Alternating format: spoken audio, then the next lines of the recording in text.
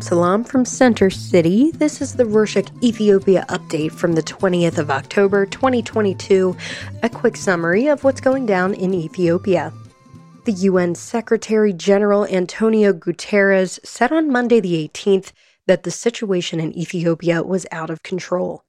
As always, he urged Ethiopian government and the Tigray People's Liberation Front, or TPLF, to put an end to the conflict. However, the Prime Minister's National Security Advisor, Redwan Hussein, hit back, saying that the situation in Ethiopia was under control and everything was going according to plan. Redwan said that the government is waiting for the African Union, or AU, to say when the peace talks will be held in South Africa. He also said that humanitarian aid and other essential services will start to be provided soon. A few days after Advisor Redwan made that statement, on Thursday the 20th, he revealed that the AU chose a date to hold the talks. The peace negotiation in South Africa, which was postponed because of logistical issues, will be held on Monday the 24th.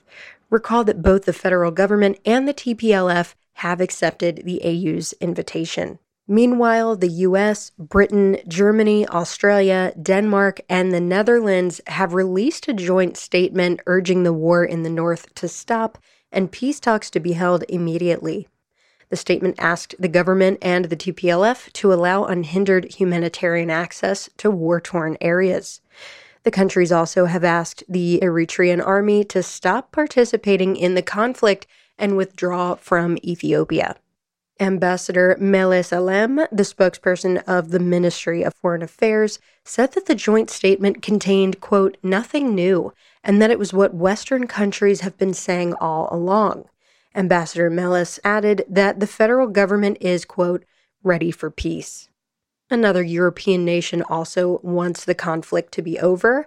Ireland has been repeatedly asking the UN Security Council to hold meetings regarding the war. However, this act has infuriated the federal government. On Friday the 14th, Deputy Prime Minister and Minister of Foreign Affairs, Demike Mukonnen, wrote a letter to the Irish government saying that Ireland has undermined Ethiopia's sovereignty and territorial integrity since the executive does not want other countries deliberating and deciding what Ethiopia should do. In this letter, he also threatened to cut all diplomatic ties with Ireland if the, quote, attack did not stop. The strife between the countries isn't new. In November of last year, the Ethiopian government told 4 diplomats working in the Irish embassy in Addis to leave because of the country's stance on the war. Still, the international community is concerned about the consequences of the conflict. Martin Griffiths, UN Humanitarian Affairs Official and Emergency Support Coordinator, expressed his concern regarding the safety of civilians and aid workers in the city of Shire in northern Tigray. On Friday the 14th, he said that 2 frontline aid workers were injured. He urged both the TPLF and the government to come to terms, but until then, he asked them to ensure the safety of civilians and aid workers. On Tuesday the 18th, Vedant Patel, the spokesperson of the U.S. State Department, said that Iran had violated a UN Security Council resolution by supplying armed drones to the Ethiopian government. The statement comes after the U.S. confirmed that Iran sold Mohajer-6 fighter drones to the executive, which was used to attack the TPLF back in the summer of 2021. States are normally allowed to sell weapons to other countries, but what makes this story interesting is the fact that the Security Council had banned Iran from selling weapons. On that note about conflicts, recall that when the war started in the Amhara region, Waldia, a city close to the war zone, introduced several restrictions, including a ban on consuming and selling chat, an addictive and stimulating plant. However, on Monday the 18th, the city's Peace Council decided to lift most restrictions, including the chat ban. Restrictions that still apply include a 9 p.m. curfew, wearing law enforcement uniforms, and carrying arms. The 10th installment of the Tana Forum, a forum prepared by the Addis Ababa University to discuss the peace, stability, and security of Africa, was held in the Barda on Saturday the 15th and Sunday the 16th. Numerous prominent guests were at the forum, including Prime Minister Abiy Ahmed, his deputy Demike Mekonnen, Sudan's head of state, General Abdul Fattah al-Burhan, Somalia's PM Hamza Abdi Barre, and U.S. Special Envoy of the Horn of Africa, Ambassador Mike Hammer. At the forum, some African scholars asked Hammer why the U.S. was heavily meddling in African issues. He responded that he didn't believe that Africa could solve its own problems, and that's why the U.S. was involved. He also reminded participants that no other country or institution had helped and invested more in Africa than the U.S. Since we mentioned Addis Ababa, the city council held its first assembly of the year on Friday the 14th. The city's cabinet was reshuffled as Dr. Kine Yadoda was named the city's Land Development and Administration Officer, and Lydia Girma was appointed as Peace and Stability Administration Bureau Officer. But the headline of the assembly was the council's decision to lift the immunity of Habiba Omar, a member of the council and head of Sub-City's Land Administration Bureau. Habiba is suspected of land fraud, and the Ministry of Justice will presumably press charges against her soon. Speaking of the fraud in Addis, a few months back, housing draws were held and their results were scrapped because of fraud.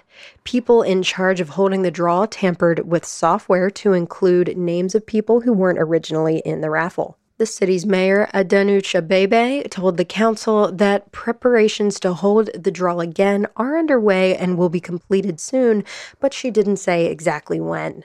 More news on Addis, as Deputy Mayor Turatu Bayunu told the Ethiopian news agency that residents will be able to renew their expired IDs by November. He said that secure and digitally identifiable papers are being printed at the moment. Recall that the city administration banned ID renewal services because of the ID forgery. He added that government employees involved in these frauds have been identified and will be held accountable. In business news, on Friday the 14th, the National Bank revealed a list of products that companies are not allowed to import for an indefinite period of time. The list includes cars running on fuel and foods such as fish, pork, chicken, chocolate, and gum, among others. Liquor, cigarettes, and non-alcoholic drinks have also been banned. The National Bank said that this decision was made to control foreign currency rates in the black market. The bank predicts that the ban will reduce the demand for foreign currency by 50%. Speaking of the black market, the Finance Intelligence Service has found that 13 sports betting companies have been involved in buying foreign currency from the parallel market. The authorities said that it has frozen the companies and the owners' accounts and will pursue legal action. Sports betting is very popular in Ethiopia and is becoming a concern.